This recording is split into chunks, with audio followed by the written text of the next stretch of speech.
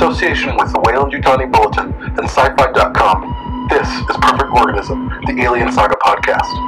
We are the only exclusively alien podcast of its kind, with your hosts, J.M. Prater and Peter Hay. God damn it, that's not all! Because if one of those things gets down here, then that will be all. And all this bullshit that you think is so important, you can just kiss all of that goodbye. You still don't understand what you're dealing with, do you? Perfect organism. I say we take off and nuke the entire site from orbit. It's the only way to be sure. Fucking hey! So this is episode 22 of Perfect Organism, and I'm your host Pete. I'm your host Jamie, and this is this is Pete. Hi. And today we are talking to Bill Robbie, and he is the founder of the Weyland-Yutani Bulletin, which is probably the biggest alien-related and an alien-centric group on Facebook right now that I can tell. And it's kind of where Peter and I met. It's where Bill and I met. It's where Ross, who's an admin on the group, met. And we're kind of here just to kind of talk about how that started. We're going to hear from Bill first, and then we're going to talk about kind of everything else. So, Bill, if you want to kind of bring us through like how that all began for you. Absolutely. Well, Weyland-Yutani Bulletin was started, oh my God, it was probably just over 4 years ago now. And it was birthed of the fire that was Prometheus. Believe it or not, there is definitely ties to Prometheus. And like I said, albeit born of fire, there was a need for an outlet, whereas all these other social media venues were, you couldn't really speak your mind. It felt like whenever you talked about Prometheus on different pages, because that's mostly what it was pages and sci-fi groups and stuff like that, some comic book fandom groups. There was no specific Weyland-Yutani type fan club, not at that time. So it was whenever you mentioned Prometheus or criticized it in any way, shape, or form, it's almost like you were ostracized or slammed for having any such opinion. So I took it upon myself to start a group where, you felt safer to express your opinion, and you can still see it carries over today. People get very heated and very passionate about, well, that's what we are. We're geeks, let's face it. We get very passionate about the things that we love. And that's what started Weyland-Yutani Bulletin. There's definitely ties to Prometheus, so that's undeniable. We try to now, the admin, try to keep it more level of, ambiguous, I guess is the right word, in terms of Prometheus, slandering or criticisms or anything of the sort, because it really does, it pushes a lot of people's buttons.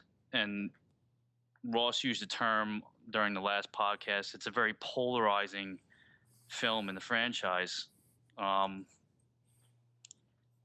Well, that's how Weyland-Yutani Bulletin started anyway. We'll get back to that.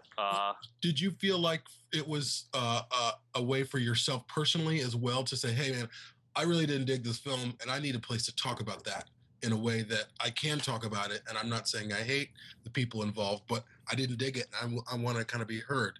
Did that come from a more personal view from yourself as well?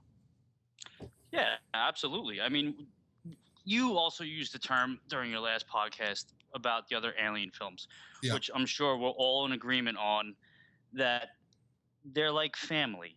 That's what these movies are to us. The characters, the characters are family. The movies are home.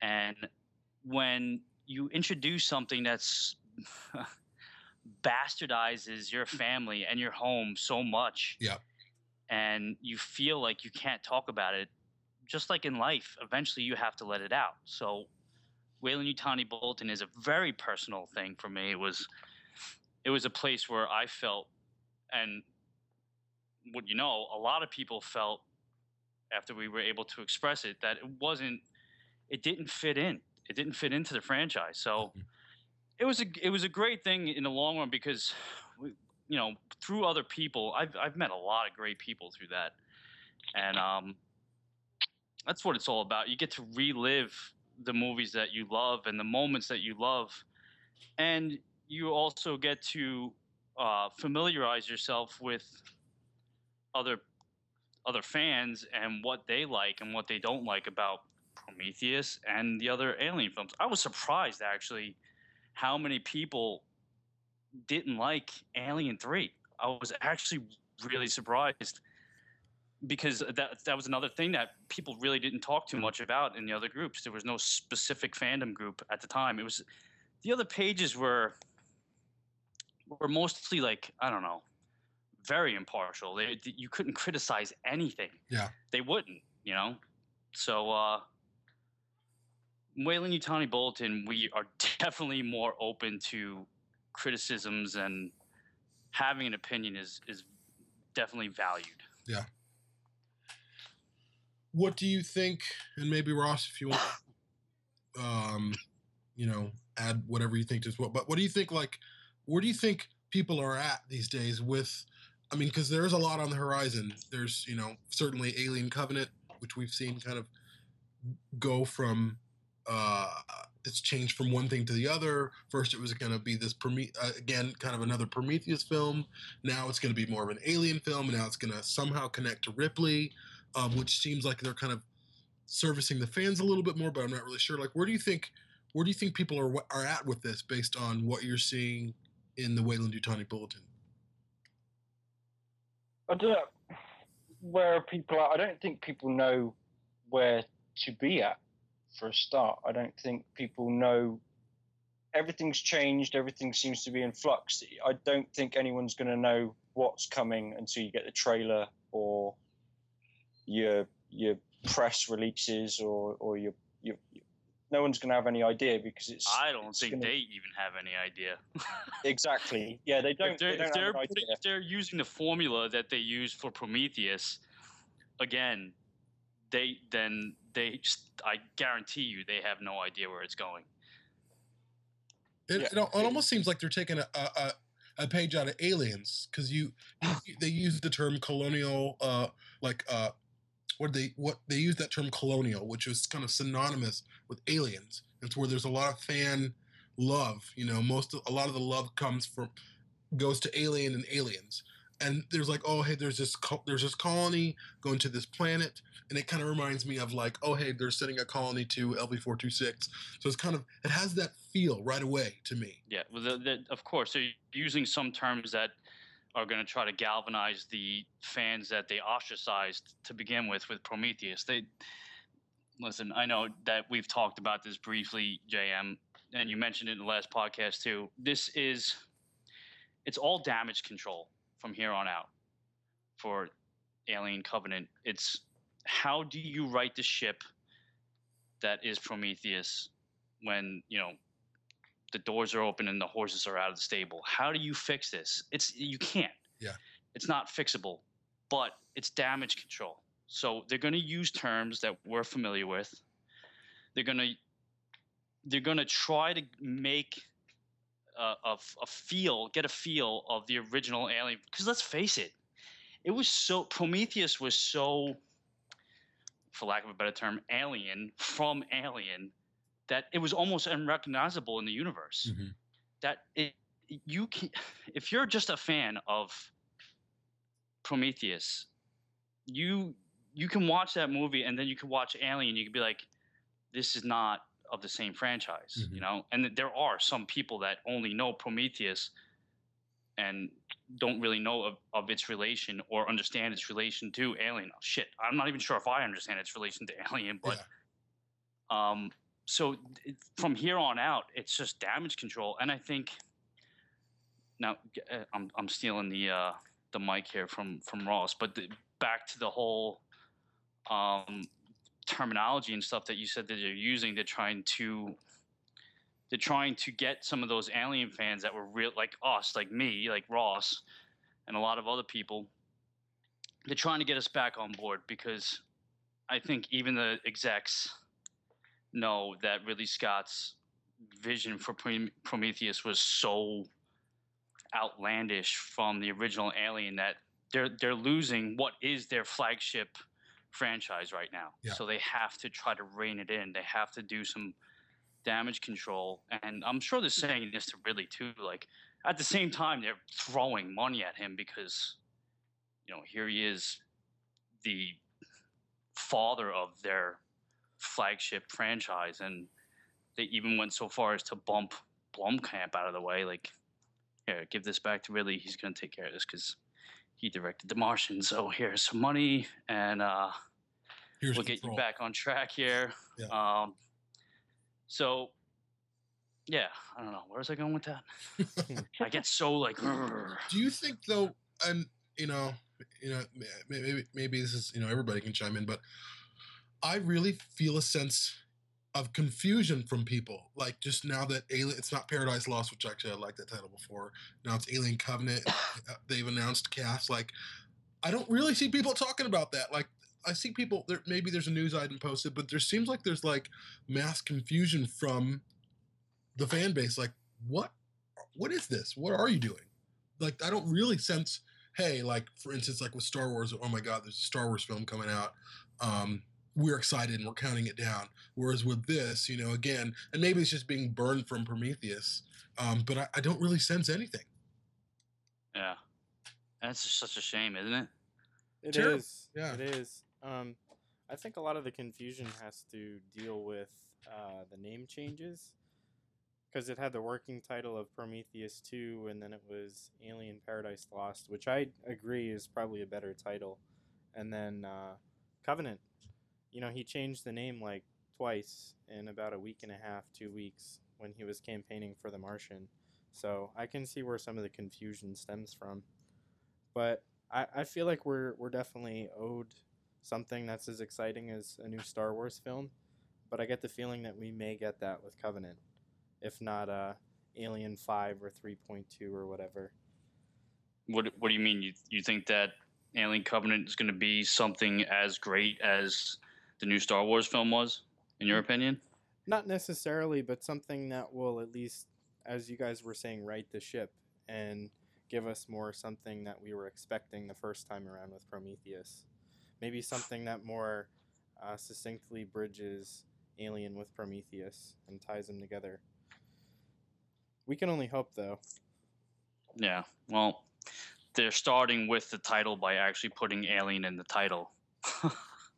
That definitely says something, though. I mean, if you're I- making a sequel to Prometheus, why would you call it Alien unless you didn't have intentions to relate it, Yeah.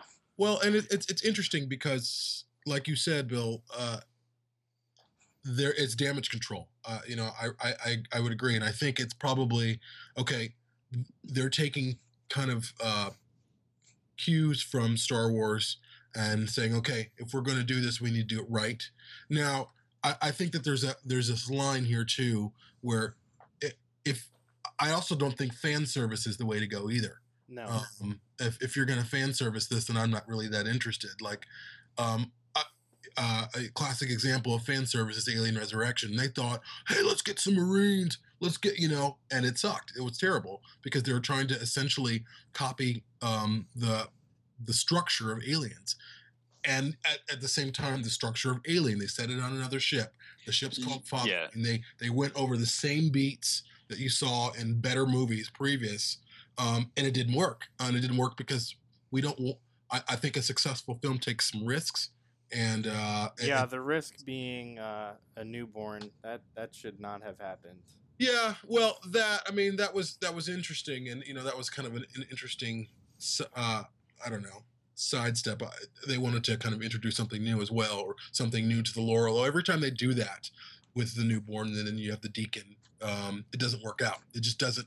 It doesn't compare to the architecture and the aesthetics of Geiger's Alien. So I think it's a weird thing. I I think fans feel important. They feel like, listen to, I know that I can get to that place as well. Like, listen to me, I have the best idea. But I don't want a film from Ridley Scott, or whoever, Neil Blomkamp, whoever, that does what I expect them to do. I think that they need to service their own voice. And it's definitely a fine line. You walk a fine line when you're doing any installment of a franchise, and you don't want it to be too similar, because then you'll get the backlash that Star Wars got. They're just taking the same story and reheating it with different characters and different names. But at least you have the feel, and the fans can connect to that. Mm-hmm. So, but then at the same time, you don't want it to be so far off from what you're familiar with that you're sitting in a seat and you're like, what the fuck is this? Like, I literally, when I watched Prometheus, first of all, let me tell you, I had a party. Of course, I went to the midnight showing. I had a party that night. I had a bulk of my memorabilia out, and everybody could look through my old books. They can touch my statues, my old toys. It was all out for everybody. I was ready for this. Prometheus was it. Do you guys remember the trailers for Prometheus? You remember being told, like, it was a slow pan in of the space jockey, very slow pan in. It was that ominous, side shot of the space jockey that we're all familiar with, and it was low bass music, and it slowly built up, and the lights started to rise, and that's all it was. That was the whole trailer. Yeah. I used to play that trailer over and over and over again. I'm like, now, you guys touched on this last podcast too. Like, granted, we all didn't really want to know what the space jockey was, but now it's being presented to us. Mm-hmm. Okay, so of course we're going to be like, holy shit, we're going to find out. Things are going to be answered. Like, questions I didn't even know I had. Yeah. Things are going to be answered. But that was not the case with Prometheus, and everybody got pissed off. Yeah. For that alone, we should be able to do like a class action lawsuit. Yeah. Because that's not what was packaged and being sold to us. What we got was something totally different. What we got was a slap in face. Yeah. There's no telling me. I don't think that Ridley Scott really. Okay, you ready? Here's my whole theory on how Prometheus came to be such a fuck up. I'm sorry. Am I allowed to curse? I'm allowed to curse. Right? I didn't wear my bracelet that shocks me every time. So this is my theory. Now, Ridley Scott is an established director by now. Finally getting the credit he's always deserved, okay? And this is the prodigal son's return to science fiction. Not just science fiction, but his first science fiction film, okay? So this is it. We've all been waiting for this. And now we get that space jockey image, that booming bass thumping music, Mm-hmm. I don't think they had, at that point, a story. I think Ridley, in his own head, had a brief description which he was trying to sell to the studio execs. And because of his clout now, he's able to do so. So he gets Spates in. Spates works up this script. And then what he did with Blade Runner was he got, what was his name? Hampton Fancher. Hampton Fancher, and then the other guy that came in, and Peebles. David Peoples? The names escape me at the moment. Anyway. Yep, Hampton Fancher and David Peoples. I'm looking at the poster right now. Okay, so he got these two to rework what was already a fantastic novel by Philip K. Dick. Okay, so now you got these two guys reworking as a novelization. So in that case, what Blade Runner was a series of mistakes that worked to be perfection. Mm-hmm. Okay, so in Ridley's head now, he's thinking, now all these years go by, the prodigal son's return to science fiction, he's here.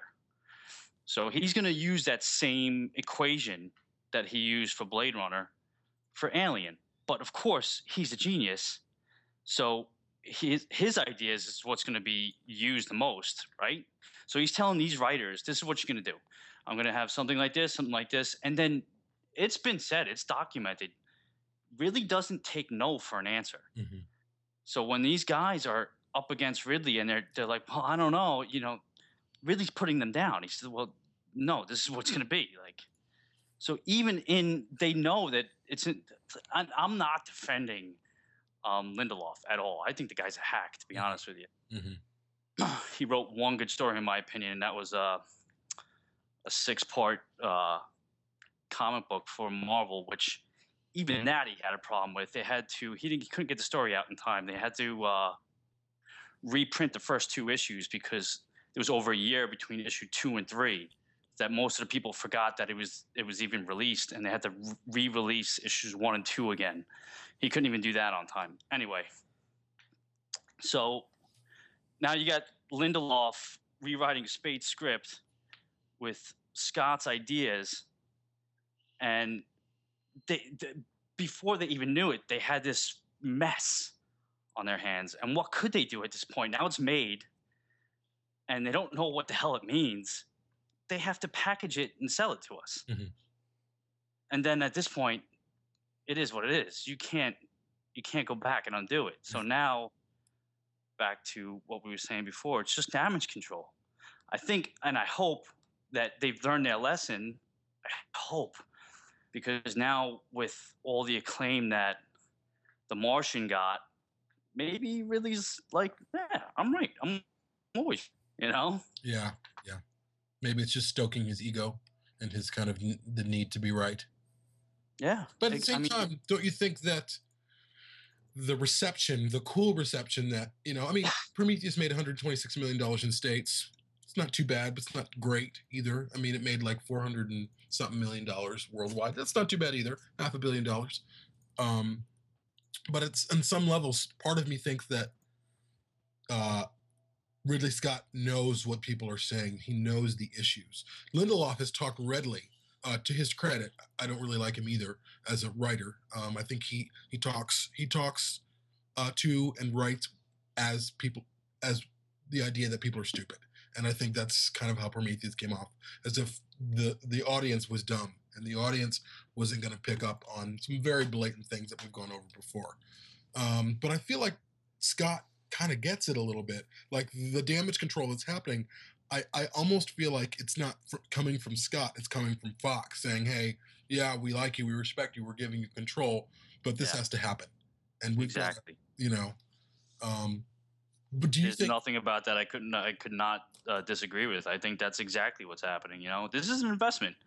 Ridley is inevitably an investment for, like I said, the franchise that is Alien. That's their flagship right now. Fox no longer has Star Wars. Yeah. But they have Alien, and all these box sets and steel box. Listen, they're going to package this up and blah, blah, blah, and that's how they're going to sell it to us, this big Alien, super deluxe editions. And unfortunately, there's no way of undoing it. Prometheus is going to be part of it. So now they just want to get all the other fans that have been alienated and they want to bring us back, and that's, I think, the execs, because let's face it, there's guys reading these things like, wow, like Prometheus is really getting slammed.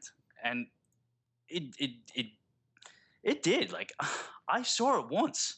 Yeah. After that party that I had, we went to the midnight showing, and I'll never forget, I walked out of the theater and I totally forgot that I had like 25 people with me. And I turned around when I realized, I'm like, oh shit, where is everybody? I turned around, they're all standing just outside the theater staring at me, waiting for a reaction. And I was like, oh. Shit. I was like, yeah. They're like, what'd you think? I was like, where's the line to have my memory erased? We were suckers. It made a lot of money, yeah, but it made a lot of money on the back of Alien. Yeah. Not because I never went and saw it again in the theater. I didn't pay my hard-earned money to see that film twice. Yeah. Why would I do that to myself? That's like kicking myself in the nuts twice. Yeah. Huh. Interesting. How do you feel about all this, Ross? I saw it once too. It took me 20 minutes with a car journey of silence to go. Like I said, wait a minute, wait. Because I at that point I wasn't a member of Weyland-Yutani Bulletin. I didn't have an outlet that I could go to talk to people about it. It was just me in my own head going. I think I came home and I read my comic books. I went, that feels good, because like a warm shower. Well, just the comic books are one of those things for me that mean a lot, because that's where I had the most of the draw, but the Prometheus was. I don't despise it, but there is a hate there that builds within me when I think about it, when I talk about it. It's. Mm-hmm. I don't know what to say other than what I said before. I just felt duped. I just felt like, what the fuck? After the TED adverts and that TED Talks was. Listen, the Prometheus online marketing campaign is, in my opinion, to date, the most brilliant ad campaign ever. Yeah. Oh yeah, no doubt. They had us hook, line, and sinker. Yeah. Not just because of that slow pan-in of the space jockey, but that TED Talks and the Shaw going in for the interview and the facial recognition things and David 8 being made. Like, oh, come on. That was brilliant stuff. Yeah. We were all hooked, right? Yeah. Yeah. And then when you sit down and you watch the film, and another thing that really gets me is, like, I don't think they really knew where they wanted it to fit in the Alien timeline. Well, I mean, if you read the script that John Spates wrote, Alien Engineers, it makes so much more sense.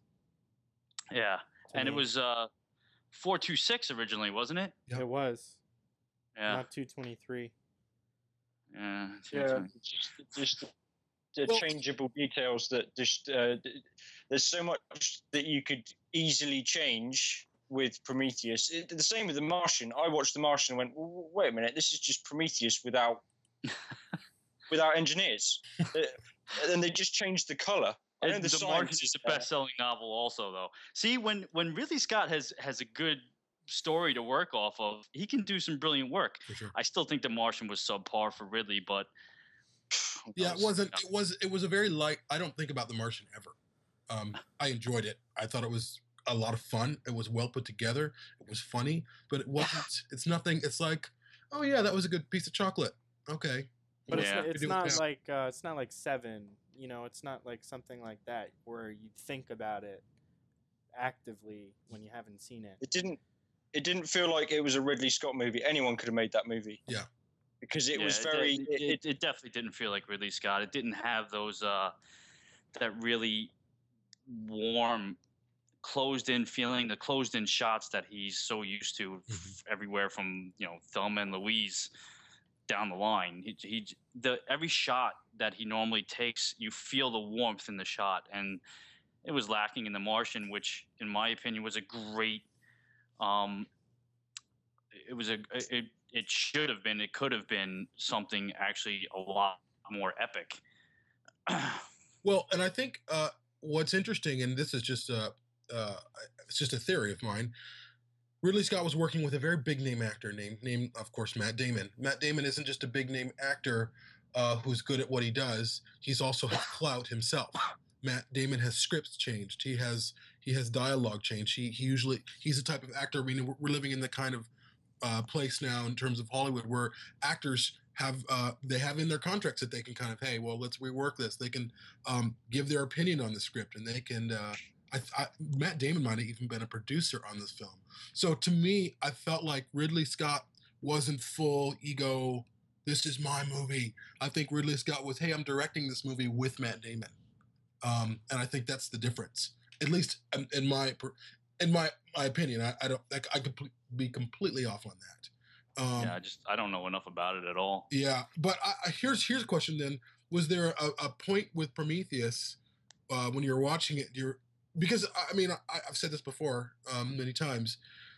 I think that there is a masterpiece of a film within a very, very flawed film. I mean, it makes me just as mad as it makes you, and just as kind of, and at the same time, as brilliant as that marketing campaign was, they also gave away what happens, with the ship falling and vertically or whatever, and Shaw's running, and so what's going to happen. They gave that right away. I mean, you saw an explosion in the sky, and right before I saw the film, before I saw the film and I was seeing them, like, people were saying, hey man, they're giving this film away. Stop giving this film away. I was very active on the AVP Galaxy forums for a while. Very interesting group of people. And people were saying, I don't know, man, they're giving the movie away. If they're giving this away now, what's in the movie? And come to find out that they were right. There wasn't, they were giving it away because there wasn't anything else in there. But there's a part of me that aesthetically loves Prometheus. That's a beautiful movie. Yeah, and I love the, I said this before, I love the engineers. I love that the lore of who the engineers are. I understand the issue with people. The continuity, the size. Yeah, I understand all that. I really, really do. But I couldn't stop talking about that or thinking about that movie for a long time. So I'm saying all this again just to ask you if there's anything in the film. Not that, I mean, for me, it's completely okay if you completely dislike it, as you as well, Ross. I just know that there are things that I take away from the film that I'm like, wow, I've not seen anything like this since Ridley Scott did Alien or Blade Runner. Or that. Well, yeah, don't think that I haven't sat down and, for the sake of the group and for the sake of my own sanity, try to pick that movie apart to find anything that I can find to say, something good about it. I have, and I came out with this. The lighting was great. Okay. Wow. That's it. All right, but hey, the lighting is great. I think that everything else just it falls apart. I mean, there's no story arc. There's no loving those characters. There's no character build up. There's no really connection to Alien, like we were told. And look, even the damage control on the DVD release, all your questions will be answered. Was the DVD release ad campaign? Yeah. Because people were so like, what the fuck happened? So now you're thinking when you get the DVD, there's gonna, classic Ridley style, you're gonna have these, cuts from the film, the theatrical release, and we'll figure it all out. Well, there's no figuring that out. Yeah. Everything, when Lindelof finally got that script, I think it all went to shit. I think Lindelof was trying to appease the giant that is Ridley, while he's trying to do the whole Lost technique, and that's essentially what happened. Everybody was lost. No one knew what the hell was going on anymore. I think that even Giger's original concepts that Ridley lovingly tried to put in there was bastardized. I think that it really didn't even look like I mean, even if you look at the engineer's suit, it's supposed to look Giger-esque. Yeah. Okay, so at least that's something to connect to Alien, right? Mm-hmm. But so, like, the suit, the deacon that comes out of, oh god, I'm so frustrated right now. The deacon that's 3/4 the size of the engineer when it bursts out of his chest. Yeah. Okay. Just like Alien 3 with the dog or the ox. Yeah. So now that takes on the characteristics of the biosuit. Yeah. Is that what we're led to believe? Like, come on. Yeah. The biosuit's a joke anyway. The ones that are stood in the corridor or the ones that are piled up at the doorway are dark in color, almost black. And then, so he gets out. What does he get out of his space tube and get in the chair and put his helmet on and then harden? Or The attention to detail, not just in continuity, but the just the biomechanics that Giger originally created was atrocious. At best, it was atrocious. He rehashed ideas. When you watch Prometheus, and then you see, like, at the end when Shaw and David's head take a little trip, okay? Now the bass again, boom, boom, and then you have the engineer and he starts convulsing and the chest burster, porpoise head comes out. And how forced is that? Because that's the execs last minute saying like, oh shit, like you need to make this into an Alien film. You need to do something that's like Alien, because the squid monster and like I'm It's a sure somewhere the parody. execs are like, what are you doing? Yeah. You know? Yeah, the engineers should have been the main focus, not adding the black goo. I can deal with to a certain respect, but the hammerpede, the trilobite thing, and how Will has always put it to me is the blue tack monster at the end. Is why you don't need that focus? You don't need to reveal that part yet. You don't need to join it to Alien before you've had a chance to figure out how you're going to join it to Alien. Black goo. The black goo. That's every sci-fi writer's go-to when they don't know what to write about. Yeah. The black goo. Yeah, I mean, I think the X-Files did the black goo better than... You remember that? You know?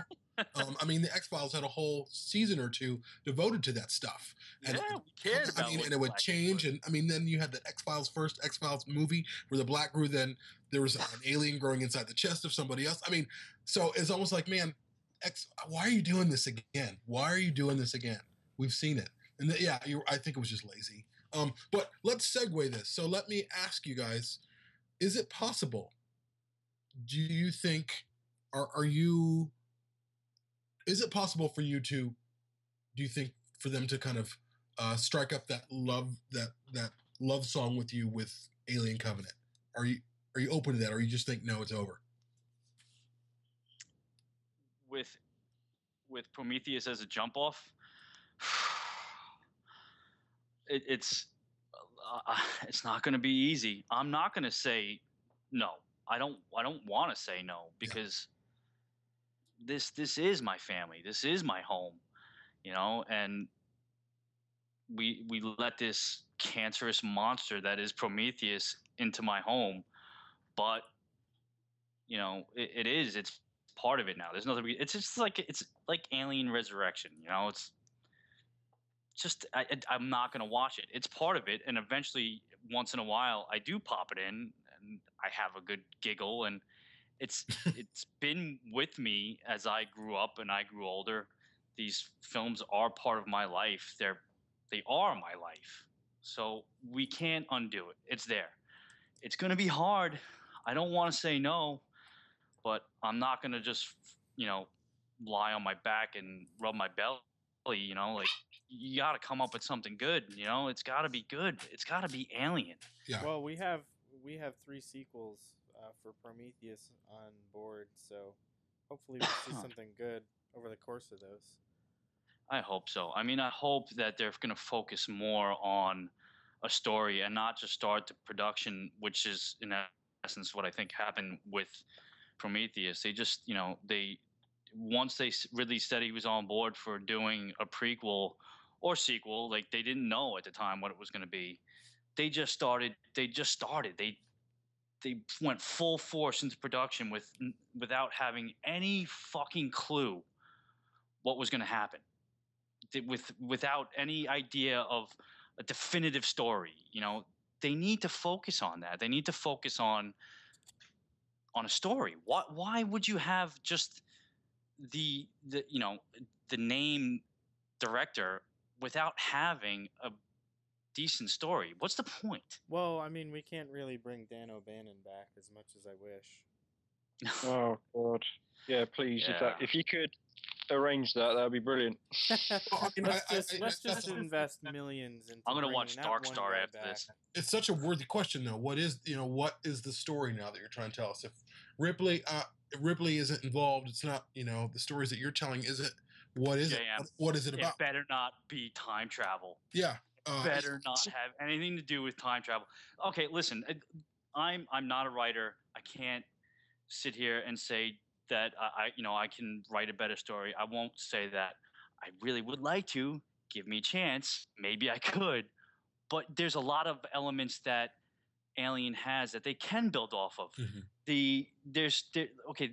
One thing I think that we all kind of liked about Alien was it was so different to what science fiction was giving us at the time, like Star Wars and Star Trek. You had these really really ludicrous science fiction stuff. Like, not ludicrous, it was good for what it was. It's that stuff. But Alien brought us that gritty, dirty, lived in future that was more realistic.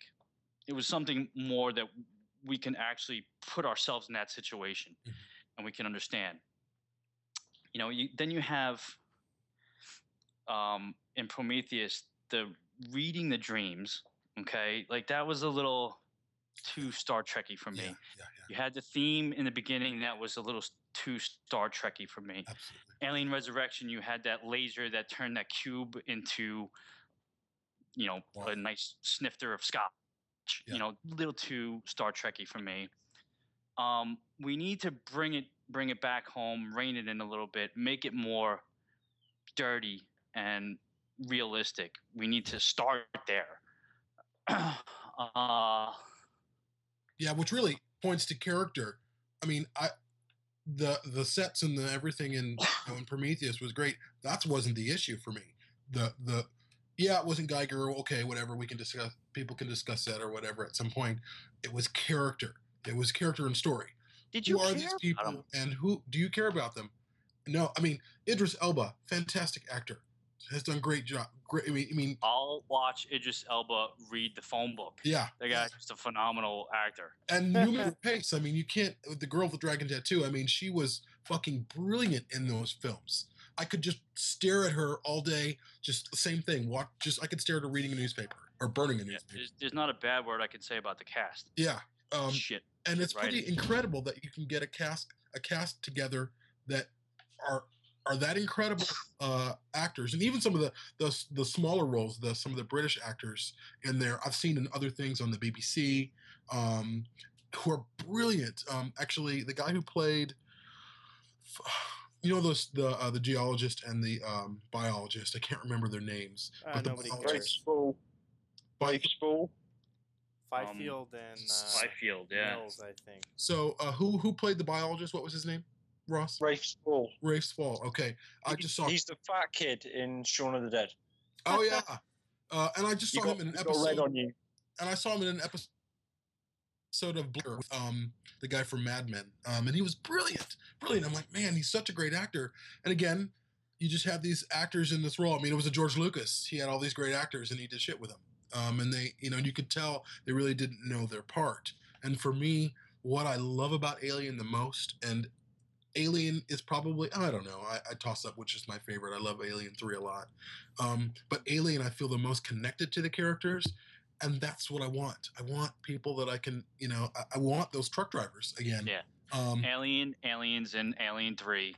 I'm one of those people that love Alien 3 also. And they all, those characters, even the nobodies, the nobody prisoners, the realism, they were real people. You can talk to them on the street, and that's not what happened in Prometheus and Resurrection. That likability is not there. Yeah, it should just stay as a trilogy in the canon, in my opinion. It should just stay as a trilogy. Aliens, and 3. I don't even think. I mean, maybe, but Joss Whedon's a great writer. Let's face it, he's a great writer, great director. Jean-Pierre Jeunet, fabulous director. Oh yeah. I mean, if you've ever seen Delicatessen and City of Lost Children and A Very Long Engagement, these are brilliant films. Yeah. Amelie. Yeah. Amelie is just it's up there in my top 5 favorite films. Oh yeah. But his style did not equate. First of all, you've had a French director thrown into Hollywood, his first Hollywood film, and too many chefs in the kitchen. Yeah, he's being bullied and bossed around, and that's his style didn't equate to the Alien franchise. It's sad it didn't work. Joss Whedon was too comic booky, I don't it didn't even work. think it was Jean-Pierre Genet's idea for the newborn either. He's always like, even for a Frenchman, it was too much. No, well, if the history of Resurrection, Resurrection was a film that was kind of crafted by Fox. Then Fox found a director. Well, first Fox found a writer. Then Fox found a director. First they found Danny Boyle, who did Trainspotting. Danny Boyle declined. He was a little bit afraid of the amount of CGI at that point, and this was in 97. So you're probably talking about 95, 96, 97. So it was like a kitchen, and Fox was the cook. And the best films that have stuck with me in my life are films that have come from auteurs who said, "No, I have an idea. I want to do this one idea," and much to the kind of the chagrin and the criticism of the people around them, they craft this film that shouldn't have worked, that didn't work during production, but it works on film and it's brilliant. Whereas Alien Resurrection, it just, again, I discussed this earlier. They're trying to make a film like Aliens and make it a little bit like Alien 2, and make it look really good, and it did all those things and it didn't work. And I think that's the problem with Alien Resurrection. I don't even think that I want to see more Alien films if that's the case. Yeah, go ahead. I'm sorry. No, I was just saying I'm all for Blomkamp. I wanted to kind of segue into the Blomkamp's Alien to get your guys' feel on that. But like for me, Blomkamp is the James Cameron, could possibly be the kind of what James Cameron did for Aliens. He stepped in and he said, "I have a story. I loved Alien. I loved what Scott did," and he took it and he went further. At the same time, as much criticism as the new Star Wars gets about repeating some of the things, James Cameron did the exact same thing in Aliens. He had the countdown. He had the alien being blown up. I mean, he did the same thing, but he told it in a really, really different way that really brought new characters aboard and kind of expanded the mythos. That's James Cameron. He did that with Terminator 2.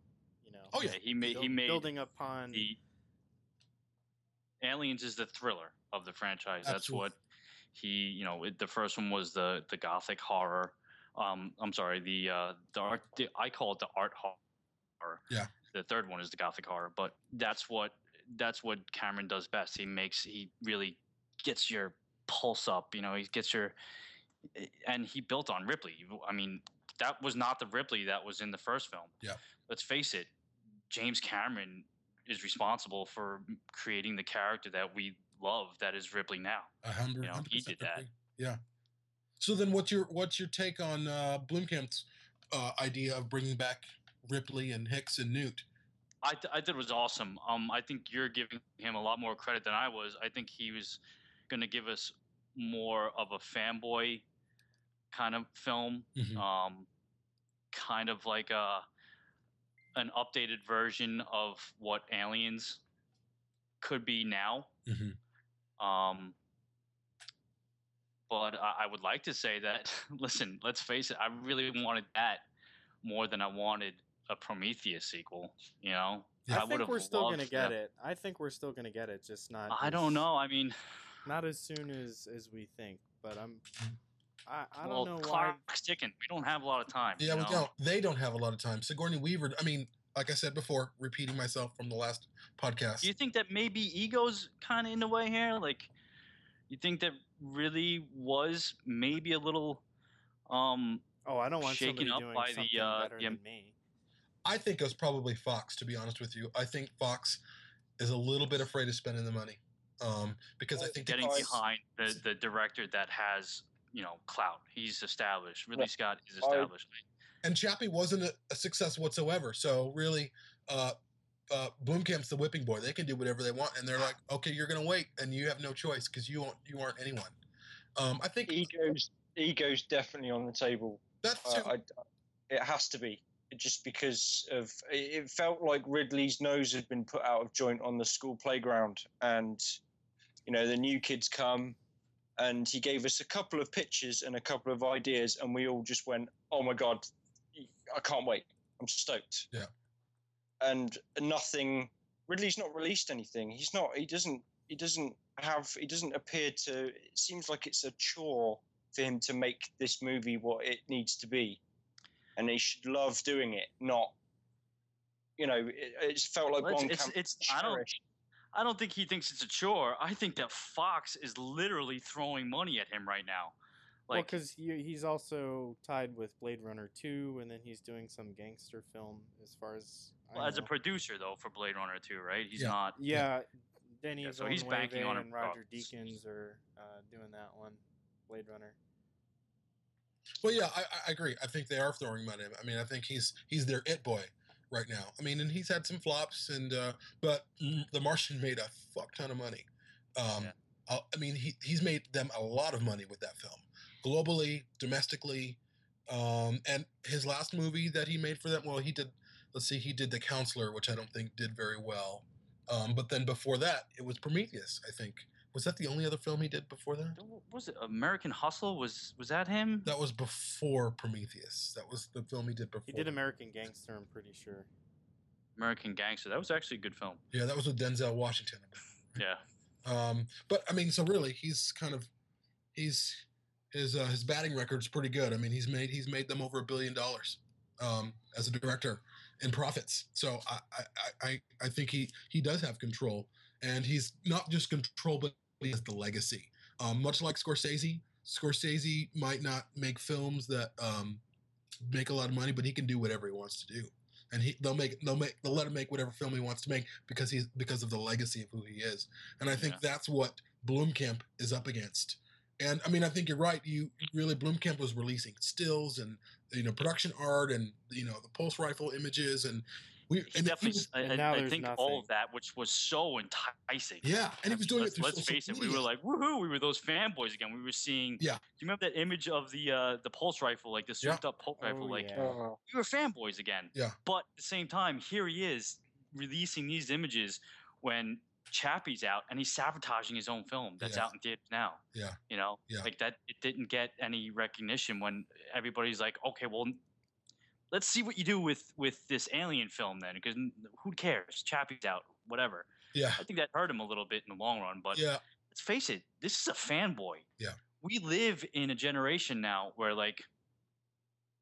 there's people that grew up watching these Alien films that can now direct one, and they can connect more with the fans than the director that birthed it. Yeah.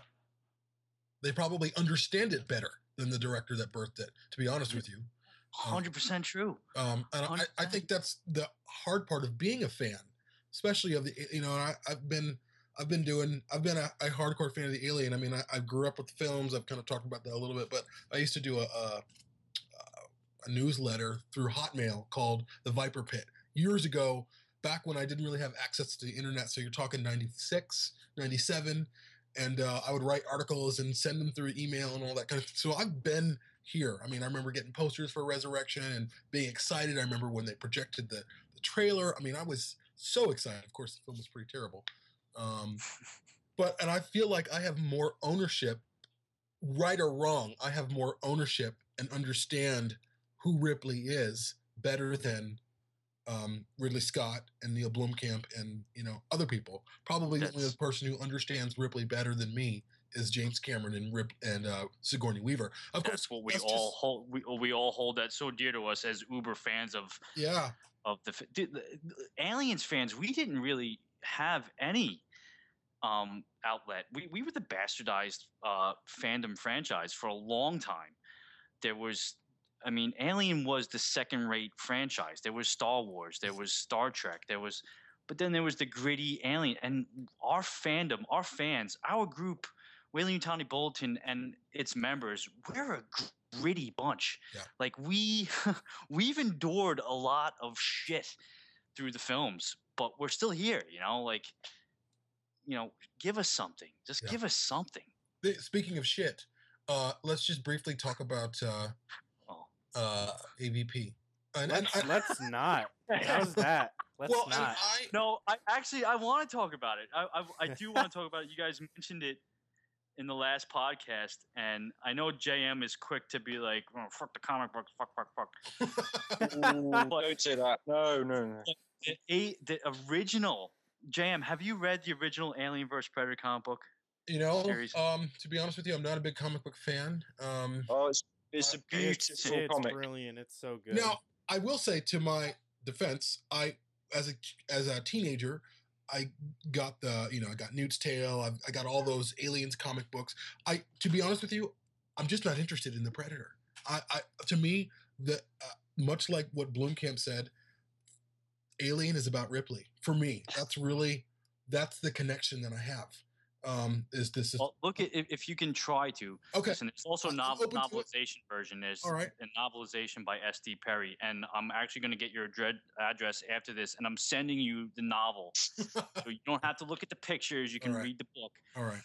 It's Alien versus equated to Predator this. Prey. Yes, you don't have to be a Predator fan, but do you guys remember the ad campaign of Reese's peanut butter cup? Somebody dipped their chocolate in my peanut butter. Yeah. That's what the original Alien versus Predator concept was. It worked well together. I'm sorry that it didn't equate into film. It's really actually a horrible train wreck, but the original story, I'm telling you, is if they did make it a film, it would have actually been a gradual, almost natural transition. It could have worked in the looking at it through the eyes of on the heels of Aliens, because that's when it came out. It was right after Aliens. Right after book one, I believe, something like that.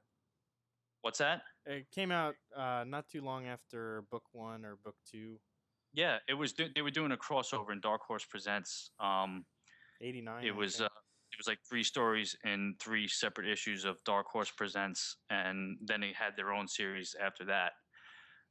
But if you looked at it using the imagery that James Cameron and Ridley Scott gave us, and just threw the Predator into the equation, it was in the future. It was off-world. It was on another colony. It worked. It was actually a really good story. Interesting. What those movies are, I don't fucking know.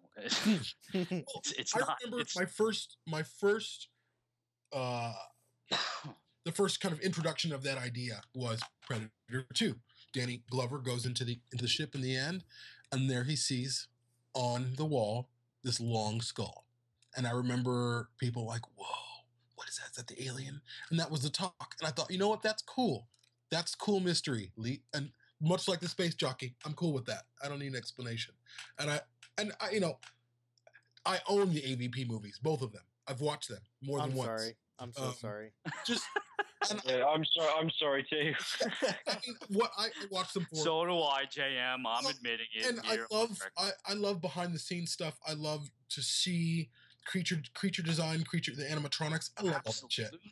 That's why I love Star Wars. That's why I loved Alien. That's why I love Blade Runner. I mean, I love looking at all that stuff. So a lot of times I'll watch films like that. Like, for instance, I just watched Harbinger Down, which was made by the ADI group. I thought it was solid. I'd watch it again. I didn't think it was solid, but I know what that was. It was the thing. It was just the thing. It was the thing, and that was them trying to get back on their feet after really. They kind of when they did the Thing prequel, which actually is in my opinion a pretty good film, but yeah, I like it. They pretty much dude, the continuity in that film, like we need an Alien film with that kind of continuity. Yeah, even down to the axe in the door, that you then see in later on in, if you look at it in terms of timeline, it was there when MacReady goes to that axe in the door. They show how that axe got there. It's almost the same height that it should be. Like, where's that continuity in Prometheus? Yeah, you know. Well, I think you have people who really. Anyway, ADI, the whole thing with the ADI, that was them trying to try to get some of their name back, because it could been, let's face it, some of their Alien work was really horrible, and not just because the stories were horrible, but the actual suits and the makeup was horrible, and they've been dragged through the mud lately. So they tried to do a practical effects movie in the line of The Thing after really all their work was pretty much cut from the prequel and in favor of CGI. So that's what that was, and that's what I took it as. And I like those films too, even though I just again because I love watching practical effects. I just do. I mean, I could sit and watch Jabba move forever, just because you know what's going into it. But yeah, so I mean, just in terms of AVP, did we lose somebody? Looks like William Bill? is out of the call, or he hung up, or he's on hold. Ross, are you there? Yeah, I'm here still. Okay. Oh, you can talk now. Let's re-add Bill. I can't stay for too much longer. No, me neither. We'll try and wrap this up. Plus, you have pretty good editing skills anyway. Once you get the MP3. Yeah, and I'll do that. I'm not. Hello. There he is. I'm back. Anyway, so we'll just edit that out. But yeah, I mean, I don't like hate the AVP films. I'm just a purist, and there are many like us. Maybe not too many, but yeah, I'm just a purist. I didn't need it, but I'm totally willing, like, to read the book and to kind of see, because I have a pretty solid imagination. But yeah, I mean, I was just interested, and I'm interested, as we wrap this up. Oh, we lost Bill again, but I'll add him. But Ross, like, what's your take on the AVP films and that whole lore introduced into the Alien movies? Well, I'm perfectly fine with the lore. The movies, I'm ashamed to admit I own both of them, although I do not put them next to the other films. Just, they're their own thing, right? No, they're at the bottom of the pile. They're halfway out the window at any given time. So AVP, I am a huge fan of the comics. The first run was stunning to me. Just the way that they joined them, it didn't click until I read that book, and I can't get past. Whenever I think of AVP films, doesn't matter about the first one, that's got elements of the comic book in it, but not enough. It's the second one that does it for me. That wipes. I can't. All I can think in my head is the pred alien fucking that woman on the bed with its tongue. Yeah. and I just want to curl up into a ball and cry, because it makes me cringe to my core. Yeah. That scene, and I don't care anything about ADI or Woodruff or any of that lot. Their aliens are subpar. They don't factor in at all. Prometheus factors in more than those two films. They don't. Yeah, it's total expanded universe. Totally. No, it's like you could have just done that in a comic book. Like, they tried to expand Prometheus, AVP, Predator, and Alien, and join them together in Fire and Stone. And that is another thing that it didn't further anything for me. It didn't do anything for me. It didn't have that insidious company behind the scenes. It didn't have, a rough and ready crew. It didn't have a planet that is uninhabited. It didn't feel like that.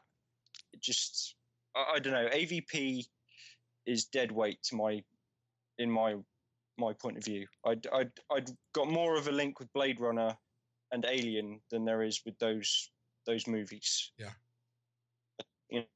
They were a waste of time in my book. They weren't for us, the purists. I agree. I think it was just pure cash grab. That's all it was. And I think we could have had the James Cameron and Ridley Scott team up movie instead. Yeah. Yes. Yeah. I mean, there's only one movie, in my opinion, that has come close to Alien in terms of giving me that terror. Yeah. And I mean terror in space, and that's Event Horizon.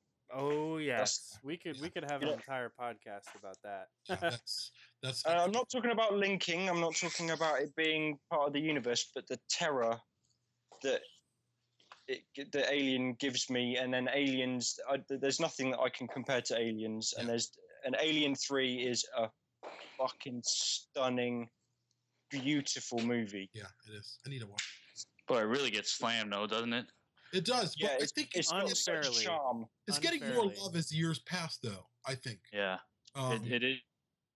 It's maturing like a fine wine. And every time I see the end of Alien 3 and Ripley's gone, and I hear her voice coming from the Nostromo, and it's those last moments, and you see the wind blowing kind of the the plastic and all that stuff, and it feels a little bit like Aliens, and it feels like Alien, and I get sad. I'm like, that's it. You're exactly. That's the end of the franchise for me. Yeah. That's the end of the Alien franchise. That's Yeah.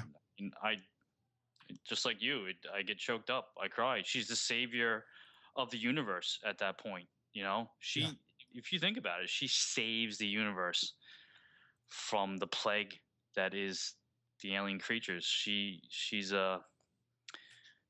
and again, like, it just, I don't know why. I guess a lot of people just couldn't understand how they could kill off the main character, which, I mean, Sigourney Weaver had a lot to do with that. Now it's funny that she's trying to get that role back again, but yeah. Well, I mean, Alien Resurrection was such an insult to the character. I mean, and she's not Ripley. She is a clone of Ripley, but she is Ripley. But so it's not, I don't really have this kind of same attachment to her. I don't even know what she's about. She doesn't even know what she's about. So I don't really kind of care too much. So I don't know why she would need a proper send off to a character, because that's not the same Ripley. So it doesn't matter, you know? Yeah. That's like the cartoon installment. I call that one. Yeah. I mean, my ultimate wish, I guess, as we wrap this up, I firmly believe that the alien can scare me again. There's many. I see Ross has been posting some photos on the Weyland-Yutani Bulletin of the alien, some artwork, and they're fucking scary. I'm thinking, man, that you put that in the dark, you don't show me that too much, and you show bits of it, that's gonna scare me. And I really want to be scared again. I want that horror that we saw in Aliens and Alien, and like we were talking, Event Horizon, that real horror. That's my wish. And characters that I can love, that I can quote, not quote because I'm a fanboy, but quote because I love them, you know? And I thought, hey, that's me there too. That's me in Vasquez. That's me in Hudson. That's me in Gorman being too afraid. Because that, you know, honestly, I might be like that. Who knows? And I really want to see that. And it seems, and I understand that films take a lot. You know, I made a film myself, documentary, but whatever. It takes a lot of work. There's a lot going on. And a lot has to kind of come together for a film to work. But with all the money that they spend, I'm thinking, why can't you make a good film? What's the problem there? And that's kind of my last wish with the Alien series. Yeah. Well, they know that the seats are going to be filled regardless of whether or not it's a good film. It has the good standing of the Alien name that's been jeopardized a little bit with Prometheus, but I hope that they've learned their lesson, and I really hope that they rein it in a little bit and put quality over quantity again, which is a big problem with Hollywood. That's, you know, like you said, they have all this money. Well, it's not about having the money. It's just about how much money the least amount of money they can spend and get the most return. It is business at the end of the day, and here we are, the opposite end of the spectrum.